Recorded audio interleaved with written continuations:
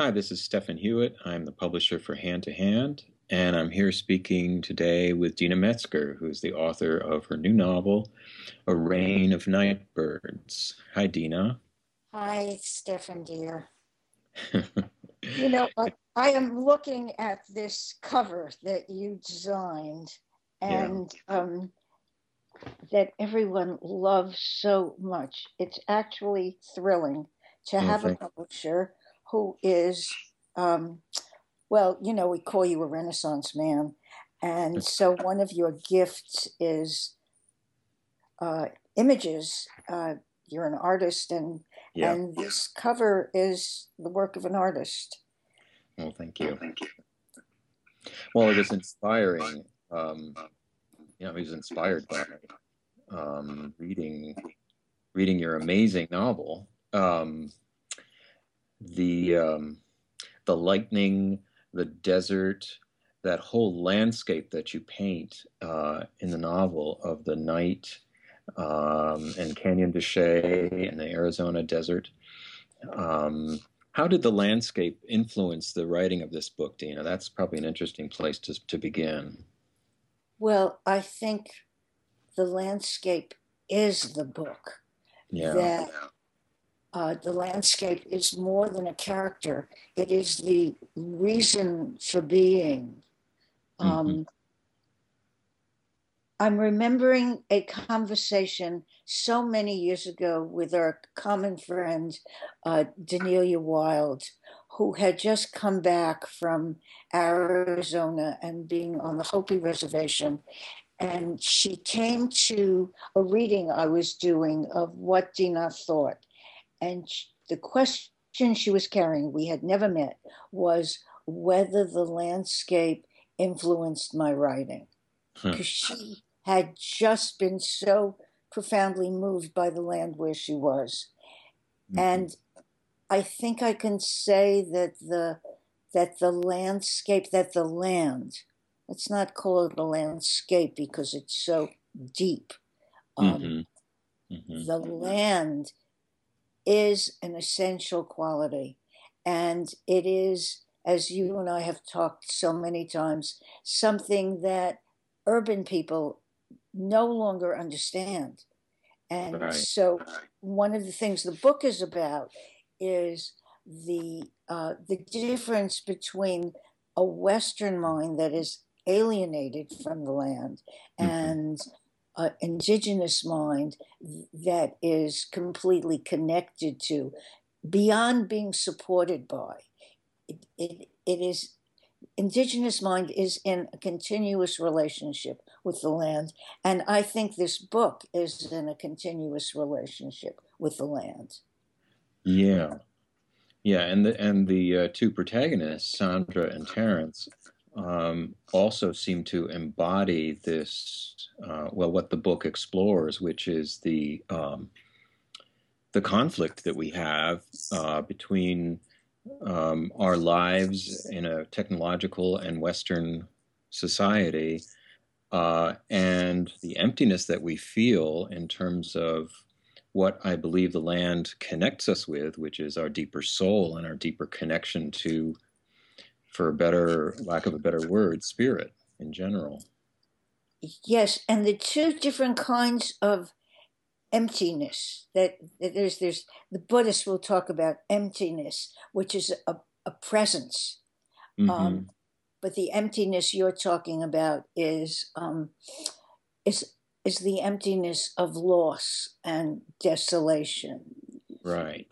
Yeah. And the book was sparked, so to speak, when I was in the desert and I was in Joshua Tree, and uh, I had we had just published La Negra y Blanca, and I was returning from one of the first readings of that book and lamenting that I didn't have another novel.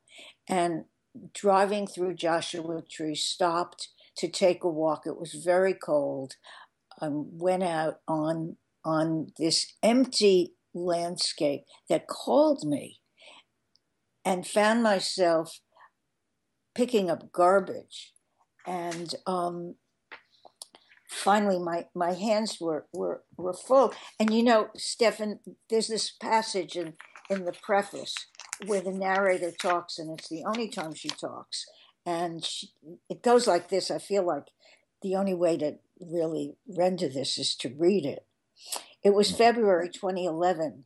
I just published another novel and was hoping to be inspired to write the next. Walking in Joshua Tree National Park, I found myself preoccupied by picking up garbage until my pockets and hands were full, and yet there was no end to it. I'm sorry. The words surprised me. I had said them aloud. I'm sorry, I repeated. That's when I heard the voice. The voice said. Her name is Sandra Birdswell, and she's a meteorologist. And of course, I didn't know anything, but I don't think this book would have been given to me or I would have been able to write it if I hadn't been out there in grief, really, for what was happening to the desert, as well as so deeply connected to its beauty and presence. Yeah. Yeah, I remember asking you after La Negra y Blanca was published, so what's your next novel, Dina? And there was the kind of a look of, I'm not really sure. And you really had to go find it. And in order to find it, you had to go connect with the land. Well, you have just you've just done what you so often do. You've given me such a gift because I don't know what the next novel is. And though I say I'm not yet hysterical about being without a novel, as you told this, I realized I was on the edge and that I have to go the land. Right. And I knew somehow that Canyon de Chelly would be important to this book. Yeah. And Canyon de Chelly is a place that I go to. I don't know where I'm going to go for the next time. But we know that I was in Joshua Tree, that I went to Canyon de Chelly. I went back to Canyon de Chelly when I was writing the book, and I went to the Columbia Gorge and the Yakima Reservation and that horrific, deadly site, Hanford Nuclear Reservation. All of which appear as characters in the book. Absolutely. Yeah. Absolutely. And the character, and the protagonists, these characters such as Hanford and the Yakima, act upon the protagonists in such a way that is so powerful and so necessary for people to read this book, I believe, because it's really what those protagonists are dealing with are the central issues of our time. They're in terms of the relationship between indigenous mind, connection with the land, connection with soul, and Western mind, connection with technology and science, and unfortunately as well, colonial mind and colonial mindset, which you so beautifully illustrate in this novel. Well, I had the task. I didn't know it in the beginning. I learned it as the story began to develop. I had the task of showing the negative effects on the land and the people of science, scientific mind, Western mind. But I also had to render the wisdom, the original wisdom of this land that is indigenous. And of course, I knew I had the skill because I'd done it before to speak about Western mind. And but I did not know if I could speak about Indigenous mind because I'm not a newly Indigenous person. And that's not quite the right word. I was not born Indigenous. Right, and one of the protagonists is a Native American man. So, Right. how was that for you to write a character or to channel, let's say, a character who's Native man, being a originally non-Native woman? Um, it was terrifying. I didn't want to do it. Terrence himself is um, mixed blood, but he Hmm. was raised in part by his grandparents who were native. Hmm. And so I didn't want to write the book. And now we go back to the preface again, and where I end with it. Terence appeared. I had great trepidation about writing about him. I didn't know if I have the right to write about a native man, inasmuch as cultural appropriation is an ongoing violation. But I didn't have the right to refuse him either. And so I Yeah. had to be ready to fail Hmm. and to offend if that happened. I wouldn't have brought the book out into the world if it hadn't been read by Native people. Hmm. Hmm. And and I asked them to be brutally honest. Yeah. And when they said that it was okay, then I felt I could bring it out into the world. Well, to me, Terrence is an essential character because the one of the main stories in the novel is this love affair between Sandra Birdswell, who's a Western scientist, although also of exceptional intuitive ability, uh, and she has a romance with a native man, and so it's very much to me the essential part of the novel that that the relationship that they have with each other is a bridging or an attempt at least to bridge these two parts of our culture at large. And everyone who speaks to me about the book speaks of this love affair Hmm. um, between the two of them.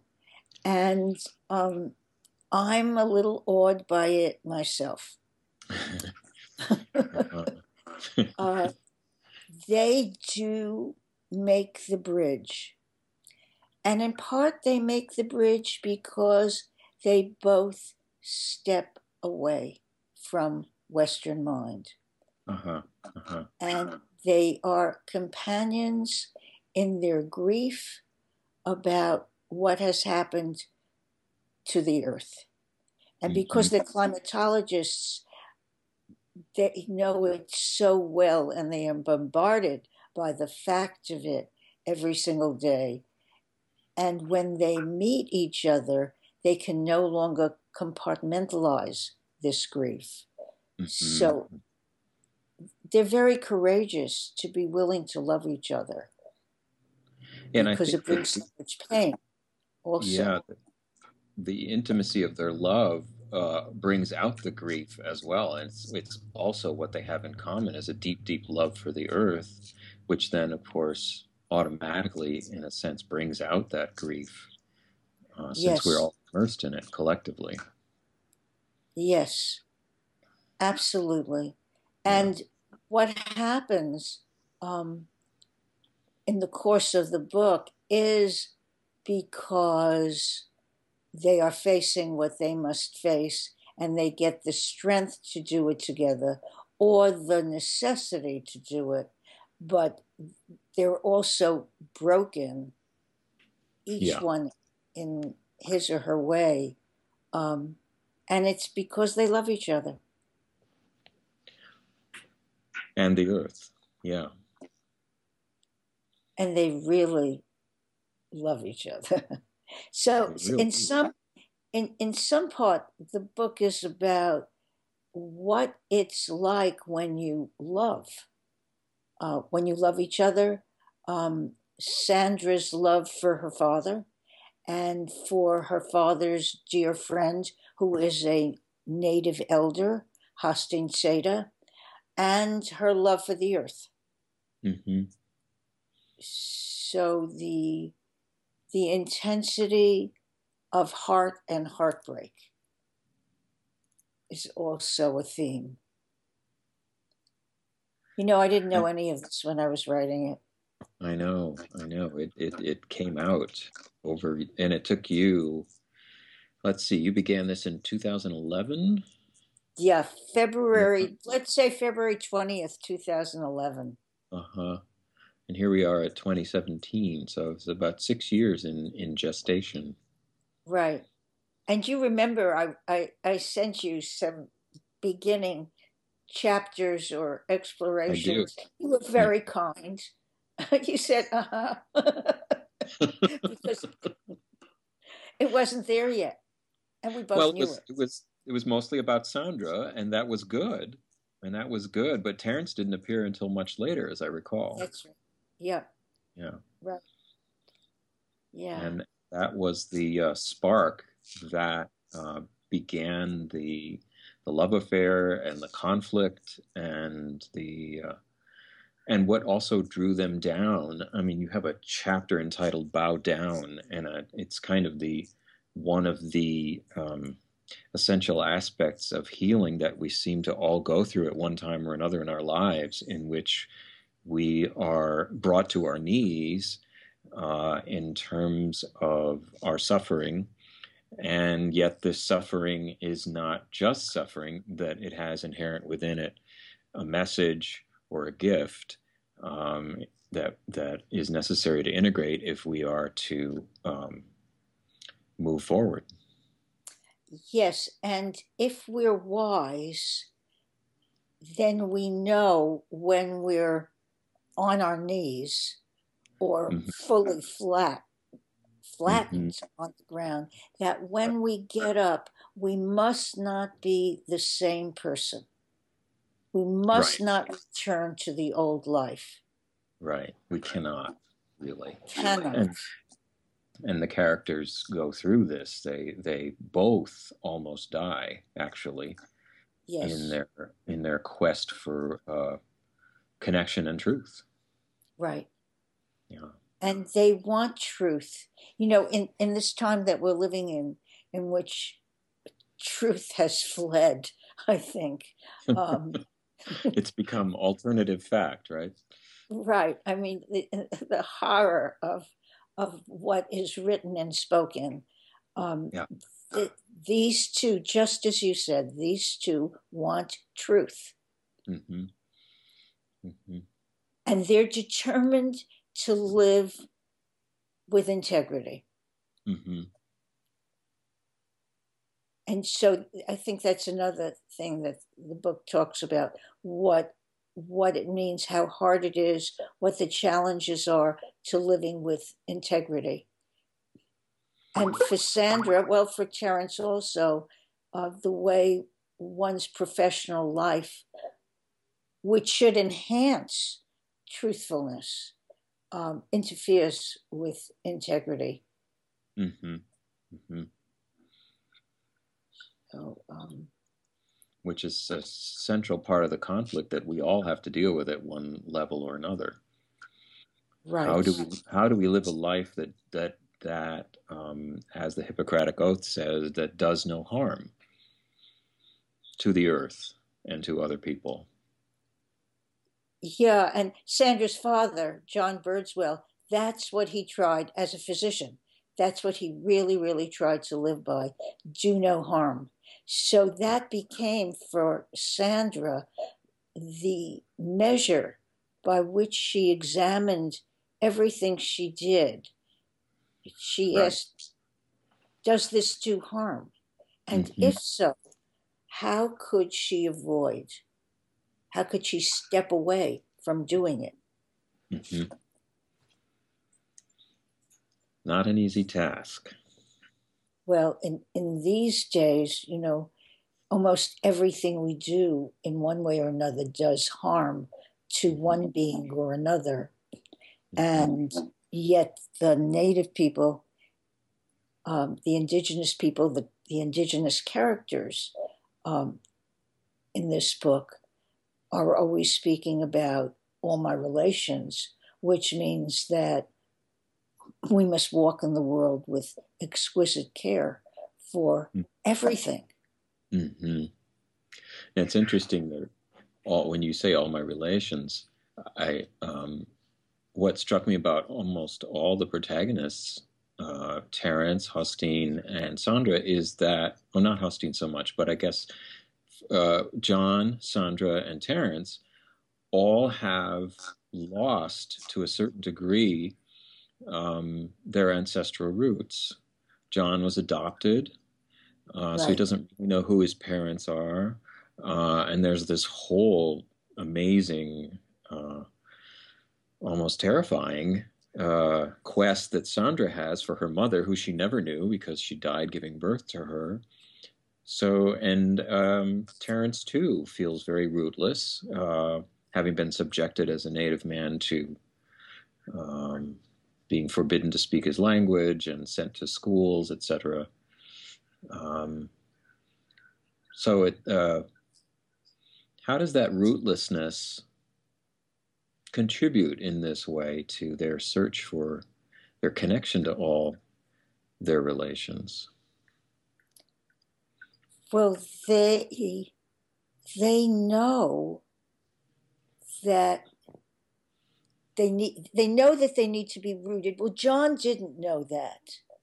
Uh huh. Um, he grew up. He was adopted. He grew up in this household, and it it it didn't come into his mind, but it Mm-hmm. came into Sandra's because she didn't have a mother, and so somewhere she knew she didn't have the mother, though Right. she couldn't articulate it.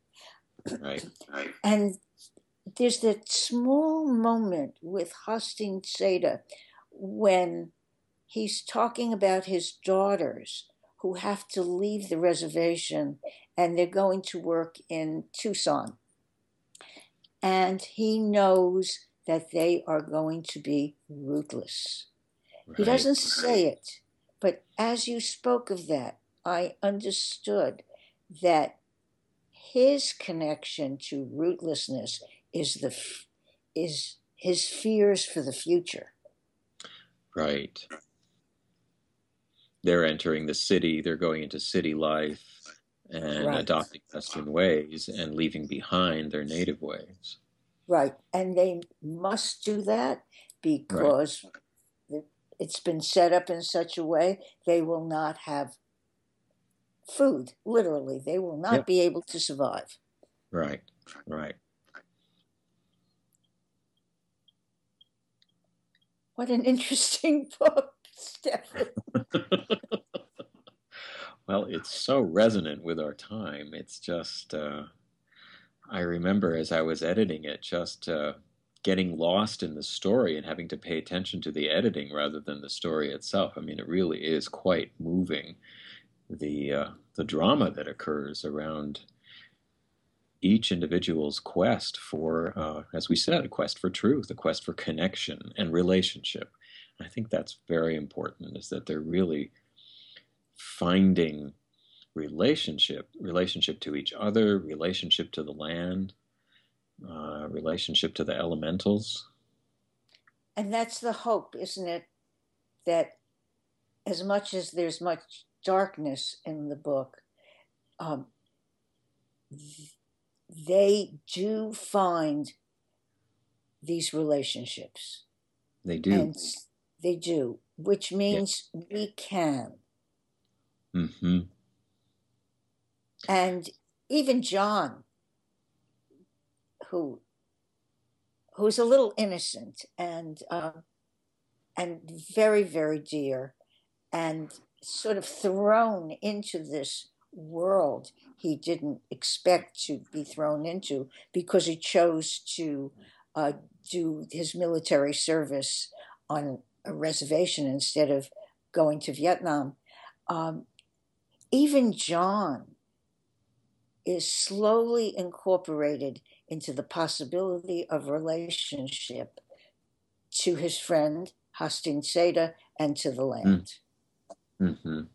And I think it's through that relationship with Hosteen that that happens quite by accident at first, that he gets drawn into a deeper relationship with the land as well as with those parts of himself that he probably had to leave behind, um, raising a daughter alone, and being a Western doctor.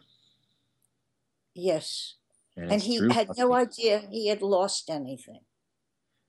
Pardon He me. knew he had lost his wife, but other Right. than that, he did not Right. know this. So we're back to the land again. Yep. We've, we've come full circle Yep. to Yeah. the land being essential. The land and the elements, which is where we come back to the cover of the book, which is air, fire, earth, water. You know, we have the clouds, the water, the lightning, the fire, and the land, the earth, and the air, and the Yes. birds flying through the air. And All the the elements. birds look like they're flying, but they also look like they're being tossed by the wind. And the wind is another character in the book. Right, Mr. Wind. I mean, you can see the turmoil, uh, the Mm-hmm. storm. Mm-hmm. Beautifully done, Stefan. Thank you. Well, it was very much inspired. Well, thank you for this conversation. Oh, thank you. Thank you. It was a pleasure.